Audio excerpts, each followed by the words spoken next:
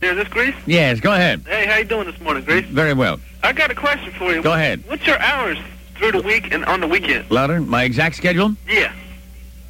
In the radio station way too early. When I leave, it fluctuates. Some days I'm out of here noon, some days earlier than that if I plan ahead.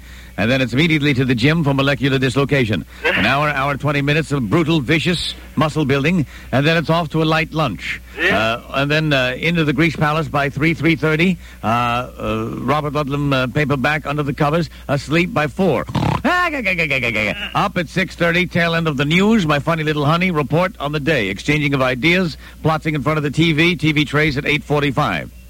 Back in bed, 10 o'clock. Back with Robert Ludlum. Asleep, 10:30, 10:45. That sounds like a winner. It's not bad. It's not bad. It's weird sleeping in shifts like that, but I'm getting 6 hours a day, just lopsidedly. But I'm getting them anyway. At least I have a schedule. See, when I was a medical man, I didn't really have a schedule. Because, you see, when you're a gynecologist, the baby comes when the baby comes. Could be so you have to leap into action. Running to the hospital, throwing your arms skyward, screaming, "These hands have been touched by God!"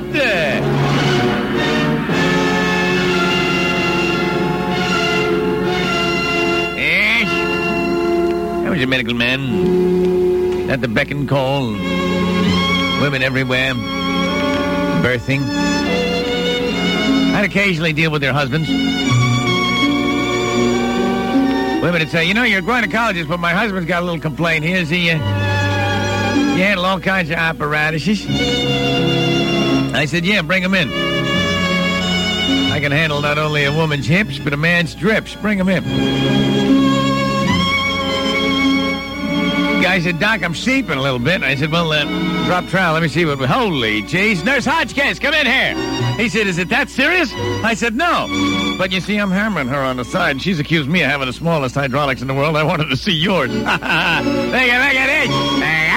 Look at that. Hey, Nubby. He ain't got nothing. I think it's non-specific urethritis, sir. Should clear up on its own. Now let me look at your wife. Oh, God. Madam, it is my diagnosis that you have a cooter like a pickle. She said, "Like a pickle? You mean that deep?"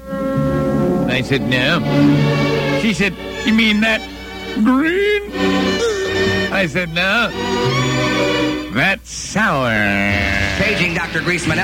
Paging Dr. Greaseman. The Greaseman on DC 101.